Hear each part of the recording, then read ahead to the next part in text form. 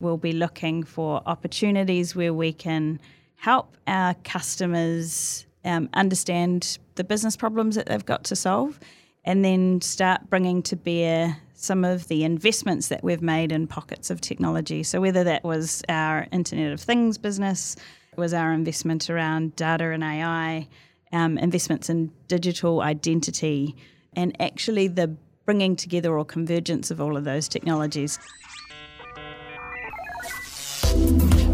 The New Zealand Tech Podcast, brought to you by Gorilla Technology, proactive and strategic IT. Hey folks, greetings and welcome along to the New Zealand Tech Podcast. I'm your host Paul Spain, and today I have the privilege of two guests from Spark New Zealand. We have Renee Mataparai. How are you, Renee? Good to see you again. Great, Paul. Thanks for having me again. Yeah, and for the first time, Michelle Wong. Thank you for coming on the New Zealand Tech Podcast today. Thank you for inviting me, Paul. A big thank you to all our show partners, which includes Spark NZ. So thank you, Spark. Also, 2 Degrees, 1NZ, HP, and Gorilla Technology. Renee, maybe we can start with you, just a little intro where you fit into this big wide world of tech and at Spark. Yeah, absolutely. So my role at Spark, I look after the introduction of new technology to Spark and its networks. So that includes things like the rollout of 5G across our networks. It also includes how we bring those new technologies to life for customers, whether it's through our Internet of Things business or some of the more future-looking technologies like slicing and edge compute, how we bring those to life for our customers. Always sounds exciting, the things that you get up to, Renee. And Michelle. Yeah, so I look after the IoT or Internet of Things team at Spark.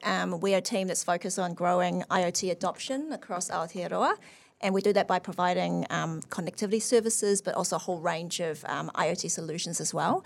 It means we get to work with quite a lot of different customers and partners across all sorts of different industries. So that keeps things quite interesting, I think, on a day-to-day basis. Yeah. Oh, that's great. Well, thank you both for joining the show today. We'll start with sort of delving into a little bit of the current news that's going on in the tech world, and then we'll have time to delve deeper into what's happening at Spark from that IoT or Internet of Things perspective, and also the broader 3-year strategy that's recently been announced by Spark New Zealand. So to start with, wanted to delve into what we've heard from the government with the budget.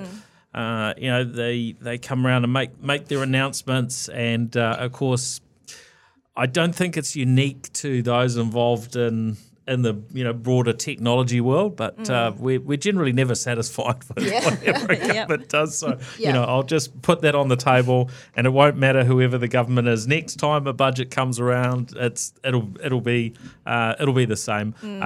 But look, I think it's encouraging to have this announcement around the 20% rebate for games development studios. That's certainly something for New Zealand companies to not lose too much to Australia, where they're so heavily incentivizing game development studios to set up there if they haven't already, or to have as many people as possible in Australia. Yeah. Rather than New Zealand or other markets. I think it's definitely a positive. The question is it enough? And I guess that's the big question.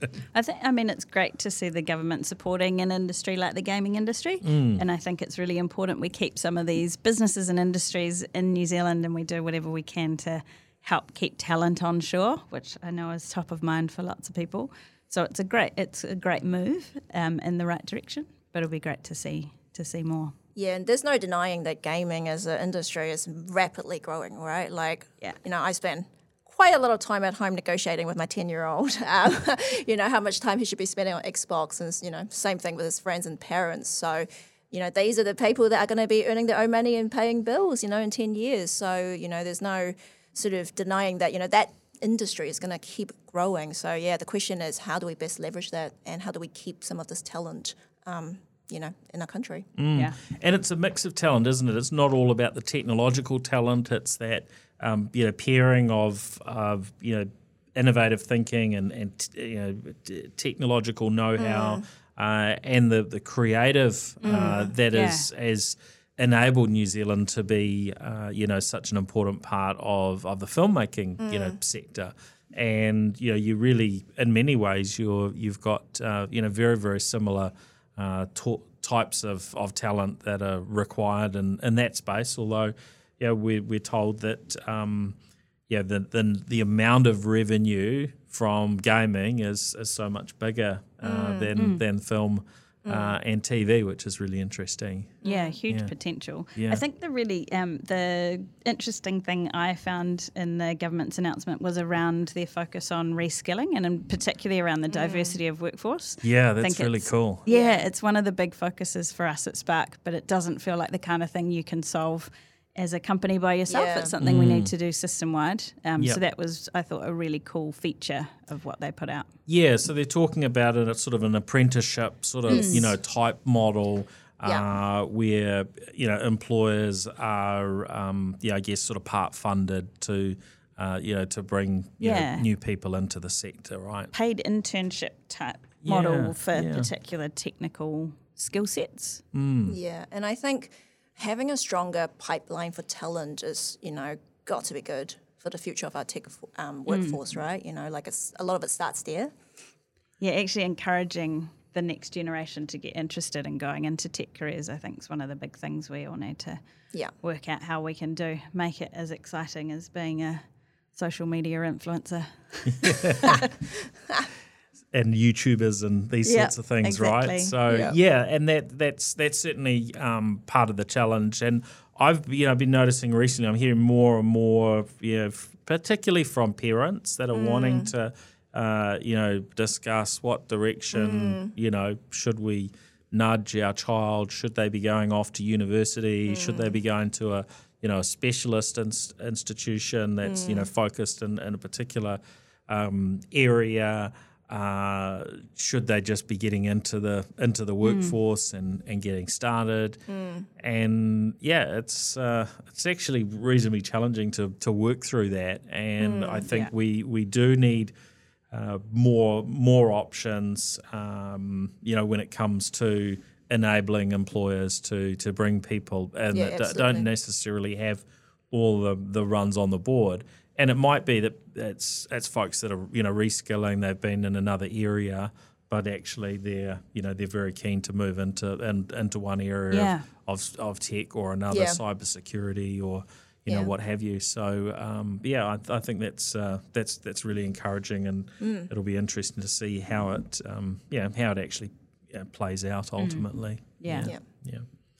Now, another thing on the local front that's happening, and we heard about this some time ago, is New Zealand banking. I guess not necessarily the banking system. I guess, in a way it is, in a way it isn't. But we've had this limitation for I don't know, ever since I can remember that that we've been digital at least. And prior to that, I guess the limitations were even more. Where when you do a transfer from one bank account to another, that was always limited to a Monday to Friday type thing in terms of seeing or the recipient seeing the funds that you had transferred to them or paid to them. Whereas, with this change that comes into play this weekend, when you do those transfers for the large majority of banks, they're going to happen 7 days a week, including public holidays. Yeah, so, 365 days. Yeah. I mean, you mentioned it before we started, Renee, around why we've been waiting. What's been the problem? The banks have caught up. I guess there's probably all sorts we could delve into, and it might be time to have another guest in from the banking sector to get some insights into what's happening in that world and that side of things. So if we've got anyone listening, and we have had listeners on from the banking world in the past, but if we've got anyone listening that is in that sphere and you think you would like to contribute, then definitely get in touch. otherwise I'll certainly be going out and finding someone over the next little while to fit on that front. But I think it is a good thing. One thing I did notice that Kiwi Bank don't seem to be playing ball. So they're saying that their payment processing times will remain the same after Friday. So I don't know whether that's because they've already been doing processing outside of business hours, but I think what I read suggested that they were business days only, and they're going to be sticking to sort of the Monday to Friday. So interesting. Public holidays and weekends will remain kind of off limits for from their perspective. So I'm sure there's a bit more of a story behind that one. So maybe I can find something else. So we'll see. But yeah, I think overall, hey, why didn't it happen sooner? Well, it doesn't matter. It's happening now. So next step in modernising. Moving with the times a little bit.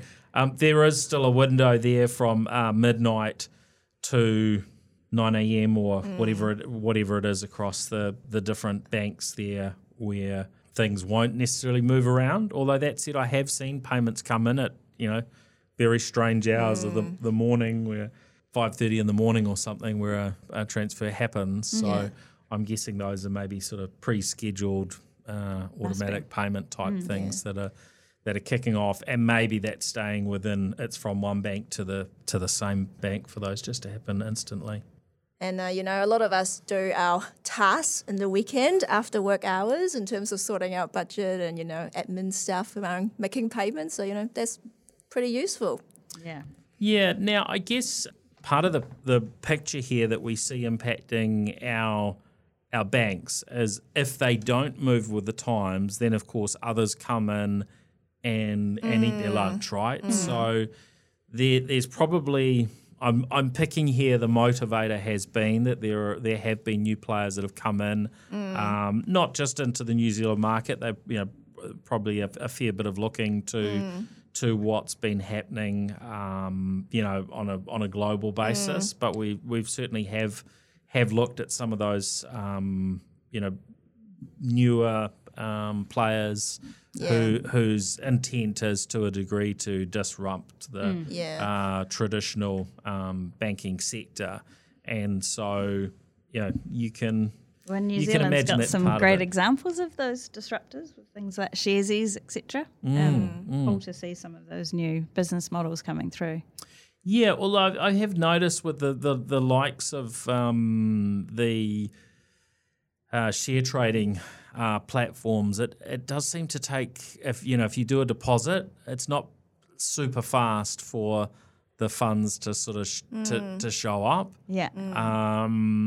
So yeah, maybe they've got a little bit of work to do in their technology systems, or maybe I don't know, maybe it suits them to delay. Maybe there's some sort of verifying the funds are really there before they go out and allow you to deposit your funds in different stocks. So that's certainly one aspect of it. But we have seen that some of these sort of new wallets, and I'm trying to remember the one of the ones that we featured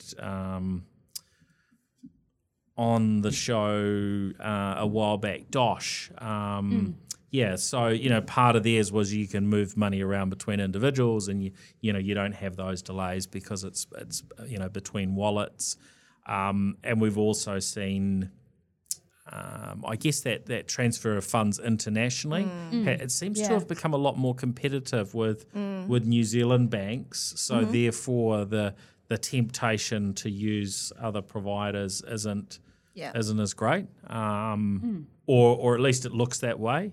So maybe I'm not sure how deeply I've gone in and looked at that, but I know when doing international transfers, there used to be I don't know what the fee was, maybe $15 or $25 fee with the bank to do it, and I'm pretty sure with ones I've done more recently, those have gone. Obviously, there are ways to make that up in terms of what the exchange rate is that they offer. But it does seem as though the banking sector isn't completely asleep on on these things, there are moves afoot. So that's good. It's good to see. I guess you find that across many different industries, right? In terms of players, quite often digital native players really upping the game, and I think that creates sort of new expectations as well from obviously consumers and individuals. Your expectation just raised in terms of the kind of experience you expect, and I think that's happening across not just in banking industry, but across most other industries. So I think it's a good thing for everyone. We all have to up our game a little. Yeah. Yep. And that's the nature of the environment we're in. Now, one of the areas of innovation we've talked about over a very long period is drones, and I saw details come through around Amazon's drone deliveries, and The Verge published a story, I think maybe it was originally CNBC that had picked it up, that they had learned that Amazon drones this year, I think they were targeting 10,000 drone deliveries, but so far they're only at about 100. So that's quite fascinating. That they just haven't really sort of solved whatever challenges there are to start scaling it, because there's a fairly big difference between 100 and 10,000, and look, maybe that will come further down the track this year.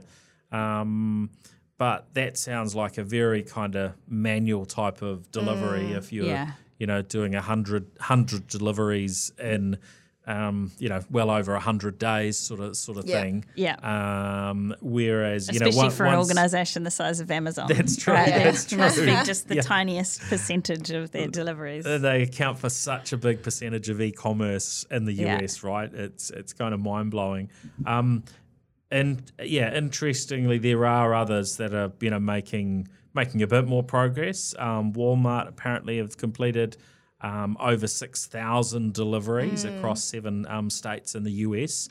They're using a number of partners, DroneUp, Flytrex, and Zipline. So this is really interesting. One of their most common deliveries is their rotisserie chickens. Yeah, I thought that was very interesting. So you're sitting at home wondering what to cook, and you can Why jump not get in, a roast chicken? fire up the Walmart app and say, bring a roast chicken over, and there's some of your meal prep done for you. Watch out, Uber Eats. Yeah. But I mean that sort of makes some sense for something like that. If you've got a drone that can carry a reasonable amount of weight, it sounds pretty handy. I think a lot of it comes down to the regulatory environment around how space is treated and how and where the drones can fly, right, for how much it'll be able to scale. So I think it'll be an interesting space to watch. I can't imagine it taking off, pardon the pun, too quickly. But definitely an interesting area. Yeah, and look, I think it is fascinating just to watch these things that seem to make a reasonable amount of sense. Obviously, there's challenges, from a regulatory perspective, which are usually going to be tied up to safety, really more than anything else. Yeah. Mm-hmm. And you think, well, hold on, these things have been under development for a fairly long period of time. Yeah. Surely either they give up and decide we can't do it, or they find a solution. But there's a level here of the autonomy piece, right, which crosses over into autonomous vehicles as well.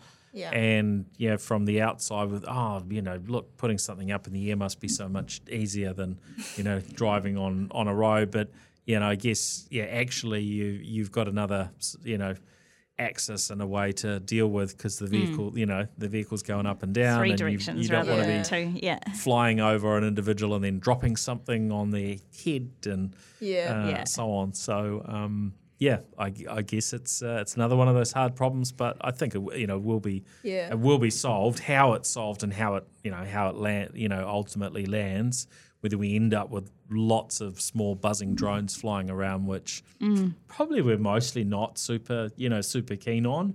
Other than when you're at the receiving end and you're like, yes, I'd like my delivery and I'd like it right now, thank you. So what the mix is of where drones end up getting, getting that big adoption.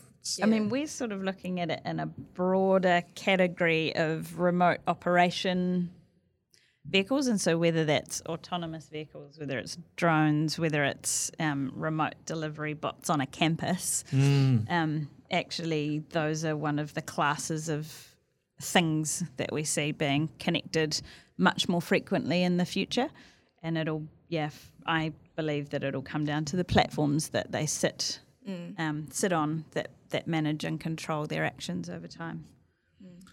Yeah, we have seen, probably just about everybody has seen an image of the Domino's driverless, probably the drones, but also the driverless vehicle. And the robotic dog delivery. As well. Yes, there's a few of these things. Now, for those that haven't caught it, I did an interview last year with the Kiwi co-founder of Neuro. Neuro is a Silicon Valley company that's heavily into the robotics, and those images that probably all of us have seen of the vehicle that drops off pizzas and other things. That is, as I think, a Neuro vehicle. Cool. So for those that are interested, we had a really good chat with Dave Ferguson, Kiwi up there in the valley, and they've done really, really well. I think over $2 billion US dollars of venture capital sort of funding to date, and I'm sure. They're continuing to make progress, and one day in the future we will start seeing either these things running around the streets delivering pizza and groceries and things when we're unable or unwilling to leave the house. We'll never have to leave our house again. Yes, I think there's some movies about that, and I'm not sure how well that plays out if we get to that state. But anyway. Now, time to delve into what's happening in the big world of Spark. Where shall we start? I think maybe a little bit around the new 3-year strategy, Renee. Yeah, sure. So for anyone who hasn't heard, we recently announced our upcoming 3-year strategy. So we're just coming to the end of the last 3-year strategy. I think relevant for this podcast, there's a real focus for Spark in the coming 3 years around how some of these high-tech solutions and how and actually the bringing together or convergence of all of those technologies to create solutions to problems is a big focus for us moving into the next 3 years. Underpinning that as well as we see an evolution in technology as we move from our current 5G network, which is in a configuration called non-standalone, a bit technical, but it effectively uses some of the 4G network as its base, as we move into what's called 5G standalone, which now shifts to a 5G core or 5G brain, essentially. We start to unlock some of the future technologies that 5G always promised it would deliver. So things that I mentioned at the start of the podcast around network slicing, where you can create slices of the network that you can tune perfectly to a particular use case. So you could tune a slice that was perfectly suited to gaming, as an example. You could tune a slice that was perfectly suited to public safety and high resilience and redundancy. But you could also tune a slice that was a private network for an organisation or enterprise. So using some of these new technologies, rather than coming at it from the technology first, we really want to flip that around and come from the customer back. Focus and understand what customers need and what the problems are for New Zealand to drive productivity, sustainability, and then how can we help to bring these technologies to help solve problems. Now, one thing that a lot of people will have been aware of and curious about was Spark Sport. It's all kind of, finished up. What opportunity does that sort of create within Spark? Because there was when you invest in something like Lightbox and then Spark Sport, that takes up a lot of time and a lot of headspace. Does that sort of free you up to sort of double down in some of these other areas? Yeah, I mean, there were a couple of things that were called out as we shift into the next 3 years. So one was certainly the headspace or investment that exiting the sport business opens up for the rest of the business, and particularly the focus that we've got around these new high-tech solutions and in growing our small to medium business. But the other thing that we did last year was actually selling off some of our non-strategic infrastructure, so the tower deals that were in the news last year. And what that did was it really identified that our cell sites, or the poles that make up the cell sites, weren't strategically important to Spark. And so we were able to sell those to an infrastructure provider who's best placed to make sure that they are managed and maintained in the best way.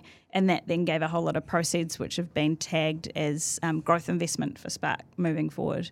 So I think one of the really exciting things through this next 3-year strategy is actually where you'll see us pointing that focus and money investment so that we can help build out new solutions for Aotearoa.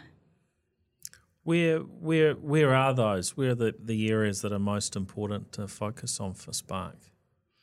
I think that's a very broad question.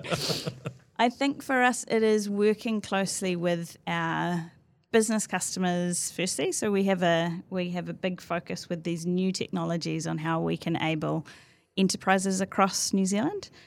We will still have a heavy focus around making sure that we're best in class for mobile and broadband, but actually see quite a lot of the value and the new technology development that will come through these technologies and sitting in that enterprise space.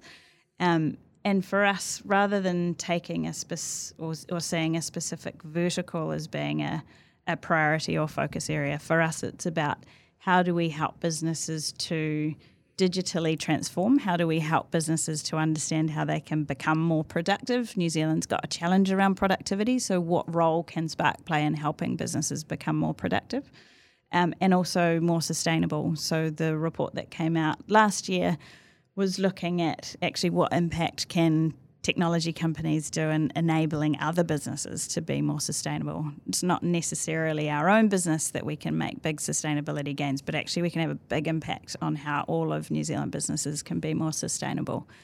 So those are really the lenses for us. Yeah, because I think we will often sort of look at our kind of big winners in the tech sector, and we might look at say a Xero or a Pushpay or another firm that's been really innovative and really successful on the global stage. But when we step back and look at the overall productivity and our overall success, it seems like we're a bit behind the eight ball in this country, even though we know we've got incredible talent and we often innovate really well in particular areas. And yeah, it's certainly something which, I guess, to a degree, frustrates me that, why can't we address this? And I guess it's something, that takes, a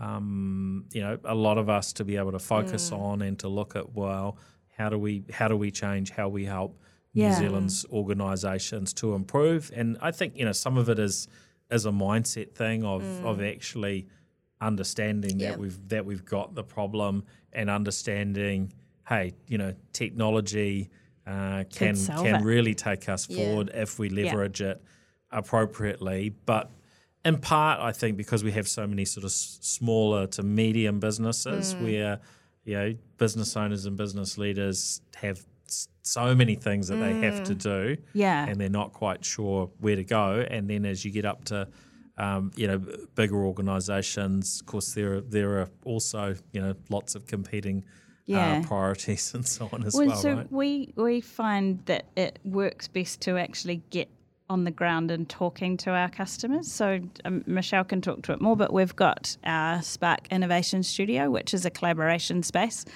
where we invite customers in to actually work on what are the problems that they're facing, and then how can we help them build their business case essentially for investing in technology. Because we know that people don't have money just to throw after putting in the next big thing. It actually needs to show what's the return on investment and how do we partner with our customers to help prove that return on investment.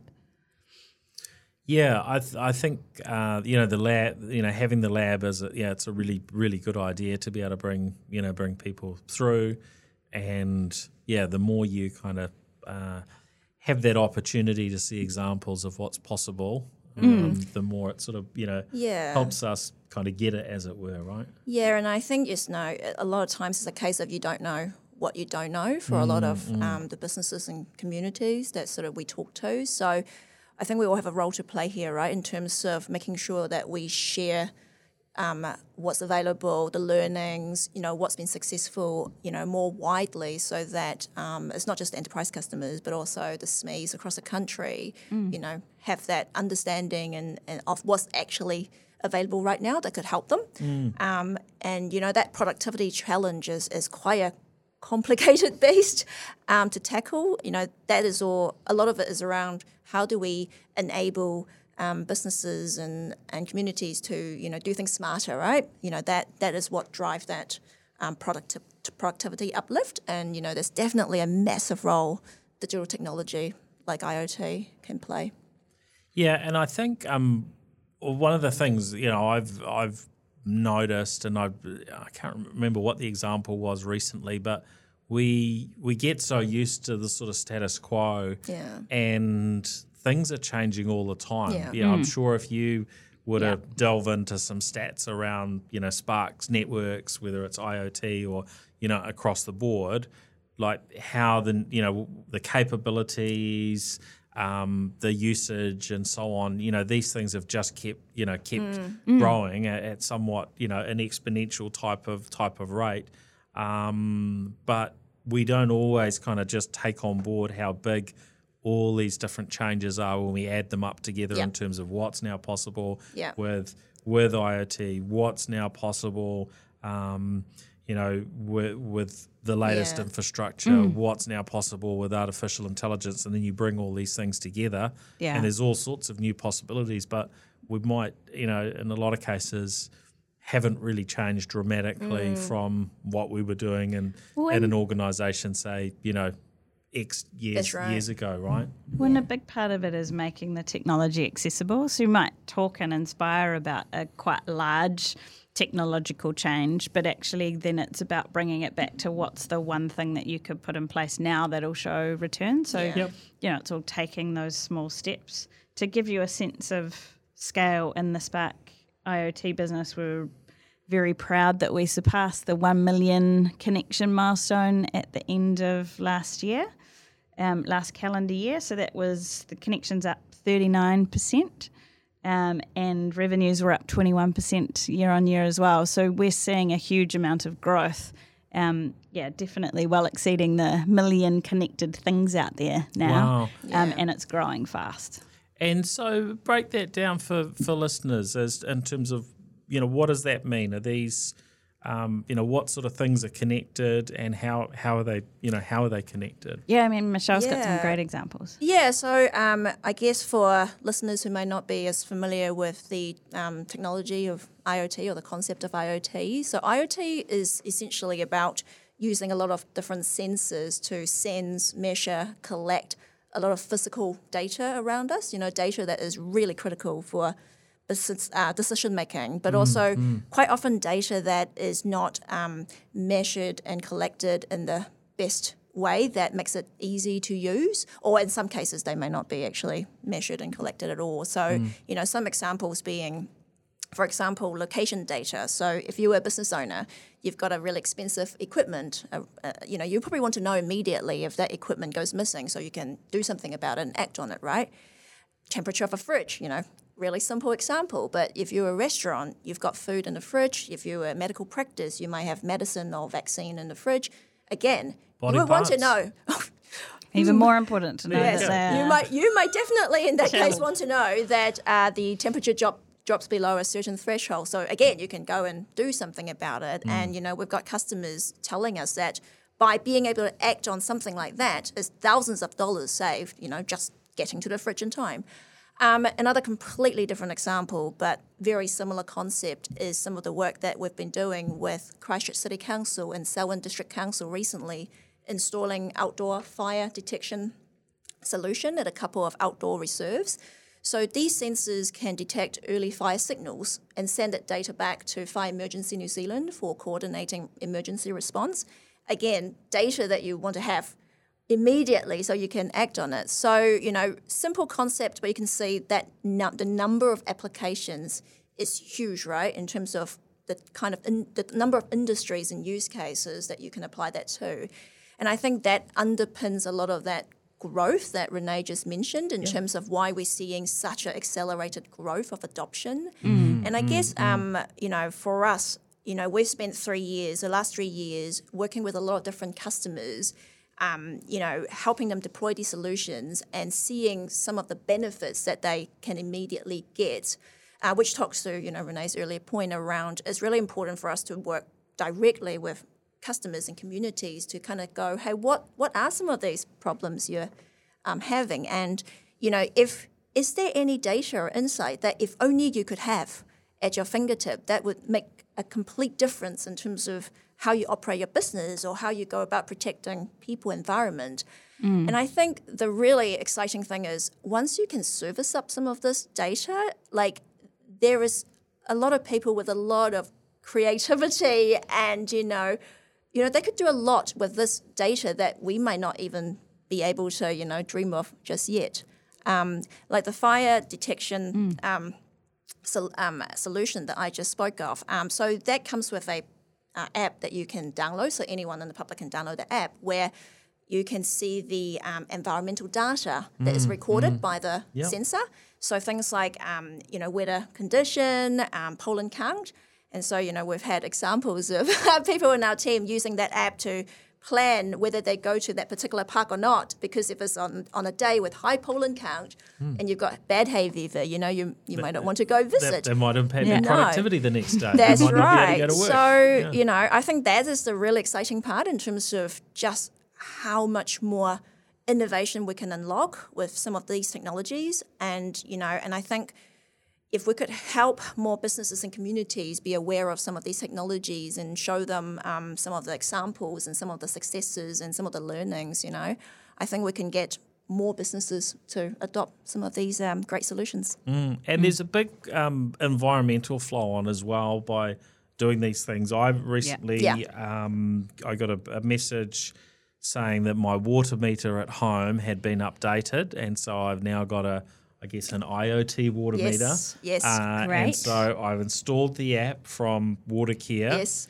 And so now I'm able to track that daily water usage. And I was talking to somebody about it the other day, and they said, that doesn't really matter, Paul. It's not costing you that much in a year. And I said, well, it does, because it gives that visibility. Yes. Then you can potentially sort of start gamifying it within the family. That is such a good example. Look, what could we do to bring down our water usage? And if people get involved in this, yes, it might not be directly a financial thing, but I think it's got to be good for the planet as well. We all want a good outcome, right? We don't want to be having to spending whatever it is, billions of dollars to put in new water systems and so on. So if we use these tools and technologies, absolutely, obviously that's just one very, very sort of small use case. But if we use these things well, then they can they can help us. And once you open up the data, as you say, Michelle, that opens up all sorts of possibilities of what we might do. It's the real-time nature of it that you can all of a sudden get, whereas, rather than having the meter reader going around once a month and just seeing what your changes, the differences you can make when you know what's going on real-time are, huge. Yeah, so there have been examples with that particular use case where, so we did some work supporting Watercare rolling out commercial smart water metering for commercial premises. So there are examples where they're able to use some of this data to identify leaks as well. So leaks that might not be visible on the ground. So I think there was an example where one of the schools, Water Care was able to identify a leak because the water usage just completely went up, like very, unusual kind of profile. So they contacted the school, and the school brought in a specialist, and sure enough, there was an underground leak that they couldn't have seen. So, water is very precious, as a resource. So anything we could do to help kind of us preserve water, is fantastic. Yeah, so no, that's another one. So something for folks to look out for in your different areas around the country is these smart water meters. In the same way we had our smart power meters, absolutely, are now starting to become the norm. Yeah. But if you don't do anything about it, you're not tapping into the data and so on that's available. Yeah. And I'm sure some people will have some all sorts of smart ideas on what else can be done with that data. But absolutely, a good start, install the app if there's one available. Yeah. Absolutely. I'm just curious if either of you had the smart water meter installed at home yet, or am I one of the lucky ones? I'm No, jealous. me neither. Not yet. Okay. Oh, that's nice. Thank you, Water Care. You're special for doing that. So. Have you changed anything in terms of what you do at home? I have been taking a little bit more notice because once I got the data, and you kind of see what you've seen. you start having these discussions around. Oh, actually, now that we can see these results, can we make sure that the taps are not left running? Yeah. And so on, and there's all sorts of discussions around flushing toilets and so on that Who's having the longest shower? Haven't got to. Yeah, the longest shower is definitely as one of those ones of can you gamify that down to the shortest shower? There's sort of pros and cons of these things. I'm curious. So right? how often do you actually look at it and check water usage? I looked initially when I first got it, and then I probably every couple of weeks or so since is just have a little bit of a look. But I guess potentially these things could be, and this is where sort of the innovative thinking comes through, is okay, what do we do with that? Do we sort of is there a way that you can crowd share data, compete against other people, or I mean, if nothing else, it's just sort of competing against yourself and thinking around, well, what can we do to make a difference? And look, when I don't think in a position right now as to where we were, not so long ago, where it was like, there's not enough water to go around Auckland potentially, and so on, as the reservoirs were running dry. Yeah. I mean, at that time, it would have been extra helpful. But I think the benefits still exist there for sure. Yeah. But if you could start sort of sharing data in different ways, and I don't know, one community versus another, I don't know quite how you would do that, but like the future of Top Town. Then you want the sort of meter within your home so you can work out, okay, this shower at this time and things like that. So it doesn't quite go down to that granularity. I think it's maybe every 30 minutes or something that it. I just think it's so fascinating in terms of what you can do once a lot of this data become available and shared more widely with public. And I think the only way to, I guess, influence behaviour change is by somehow using this data to really engage people. Like, it has to mean something to them. Like, they have to understand what this means.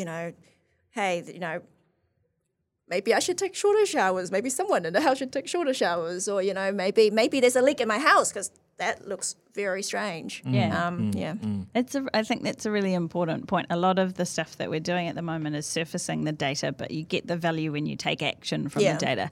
And so that's really where we see the next evolution of this going, is how do we take actions? Yeah.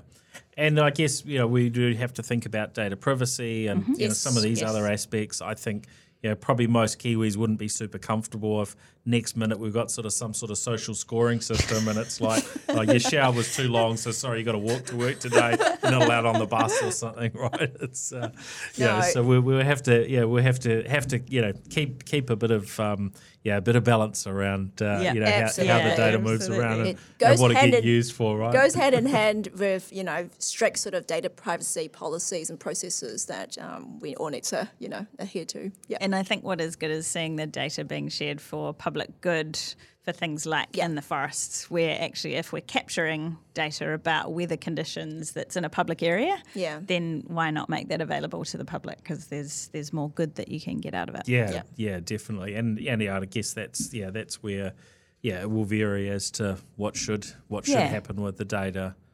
Yeah. Yep, absolutely. That's good. Anything else that we should delve into, IoT or otherwise? Because there's a lot going on with Spark. Actually, you must answer the question. Satellites. What's happening with satellites? Because we had a few announcements. Apple. Yep, well, probably everybody Apple, except for, it's not been silence from Spark because I think there's been an indication that, that something's happening in terms of, satellite to mobile. Where do you see that sort of, playing out over the next couple of years or so? We see satellite as playing a key role for New Zealand's communications infrastructure going forward, certainly. I think we see opportunities in quite a few different spaces where we can use satellite. We work with satellite companies already today in supporting some of their ground operations in New Zealand.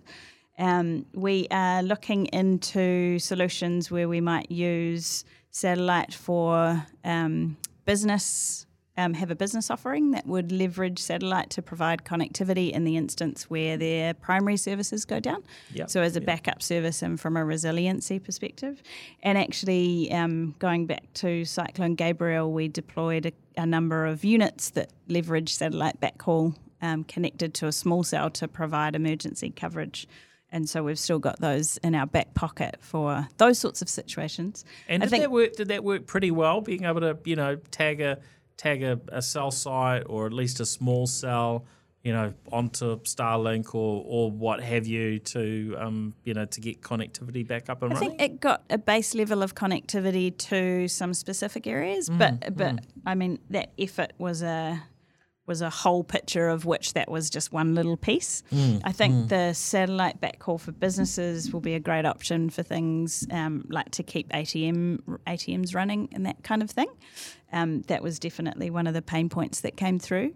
I think the one that everybody is interested in is the direct-to-cell technology, and so obviously Apple's come out with their latest devices that have got fall detection that will talk to satellites directly.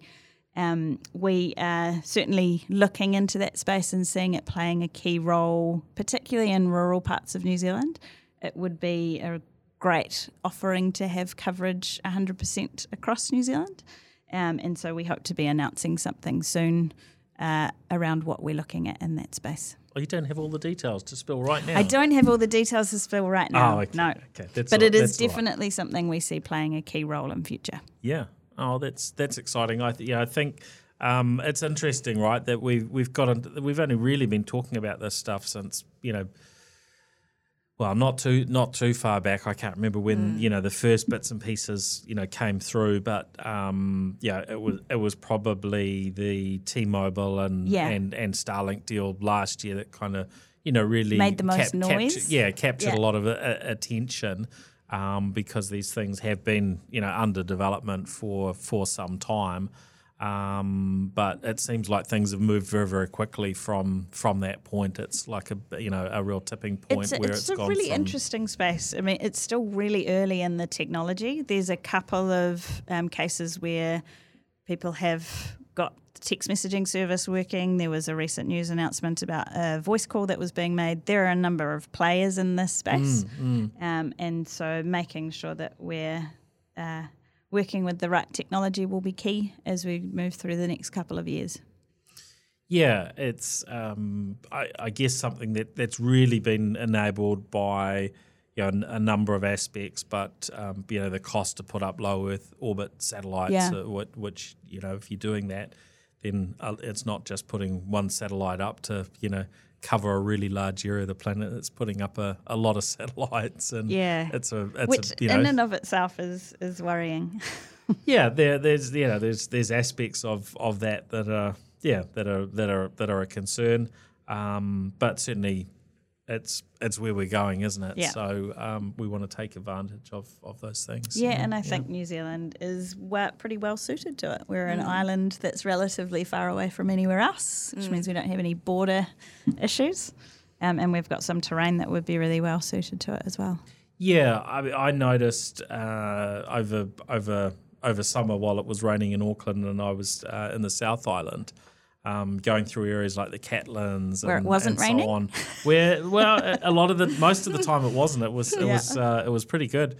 Yeah, there were these pockets, as there has been for a long time. But there were pockets where it's like, oh, I'm out of coverage, and it wasn't necessarily just for 1 or 2 minutes. Times quite long periods of time. We certainly wouldn't have sort of consistent coverage, and it totally makes sense because the cost to put a cell site in the middle of nowhere where virtually nobody is based, and it's just a place mostly where people are passing through.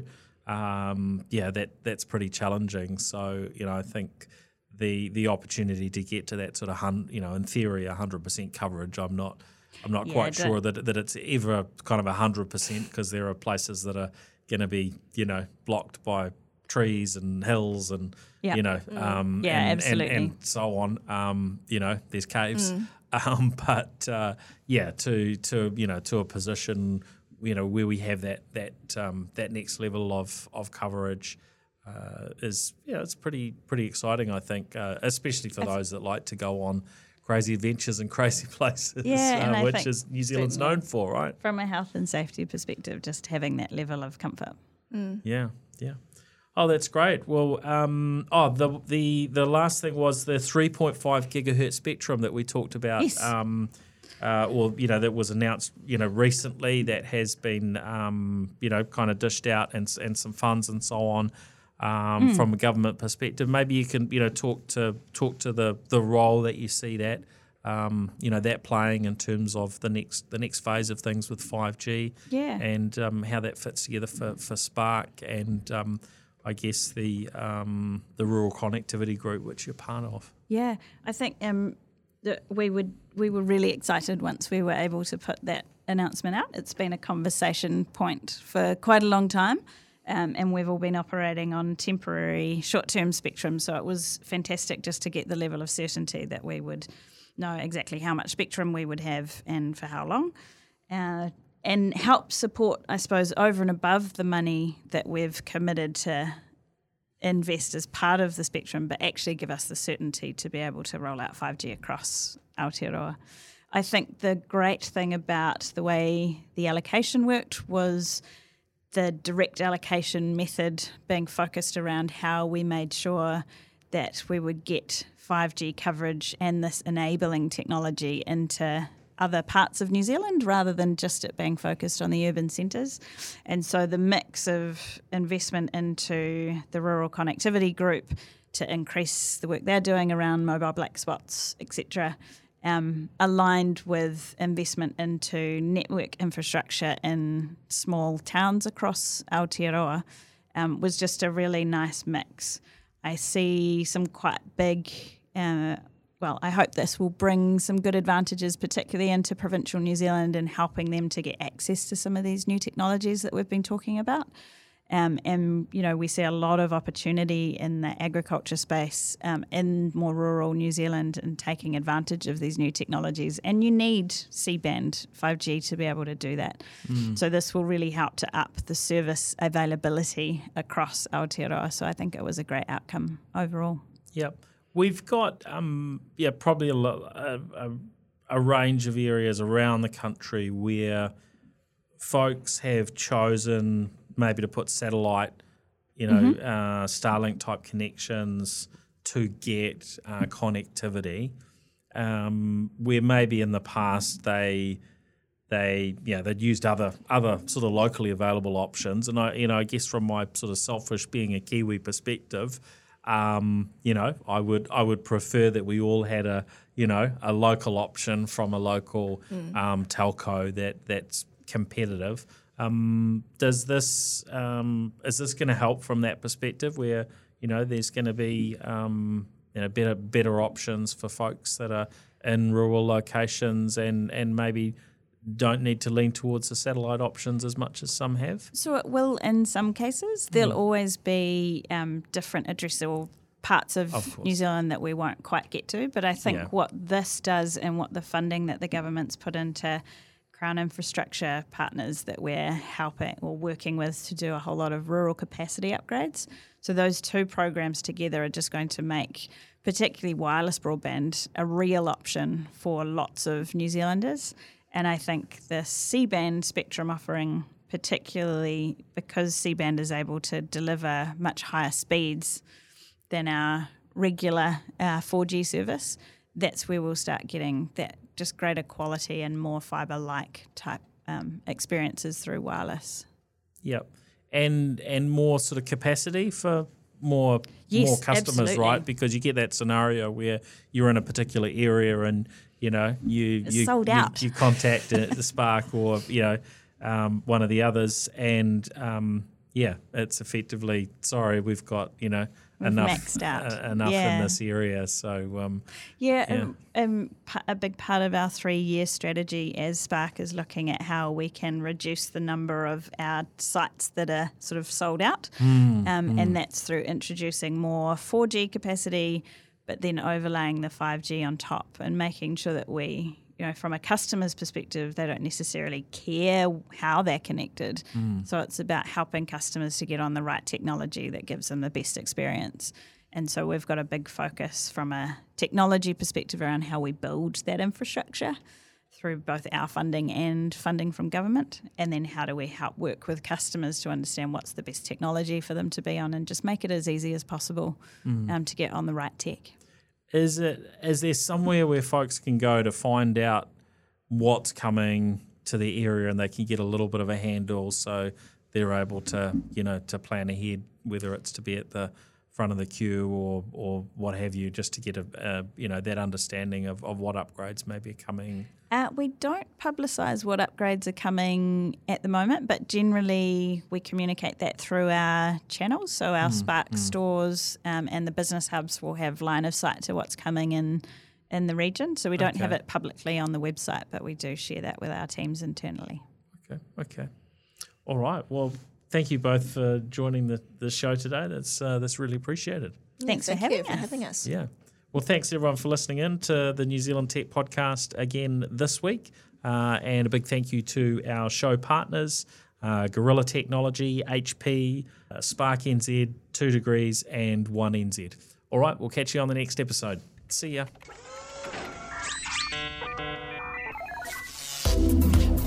The New Zealand Tech Podcast, brought to you by Gorilla Technology, proactive and strategic IT.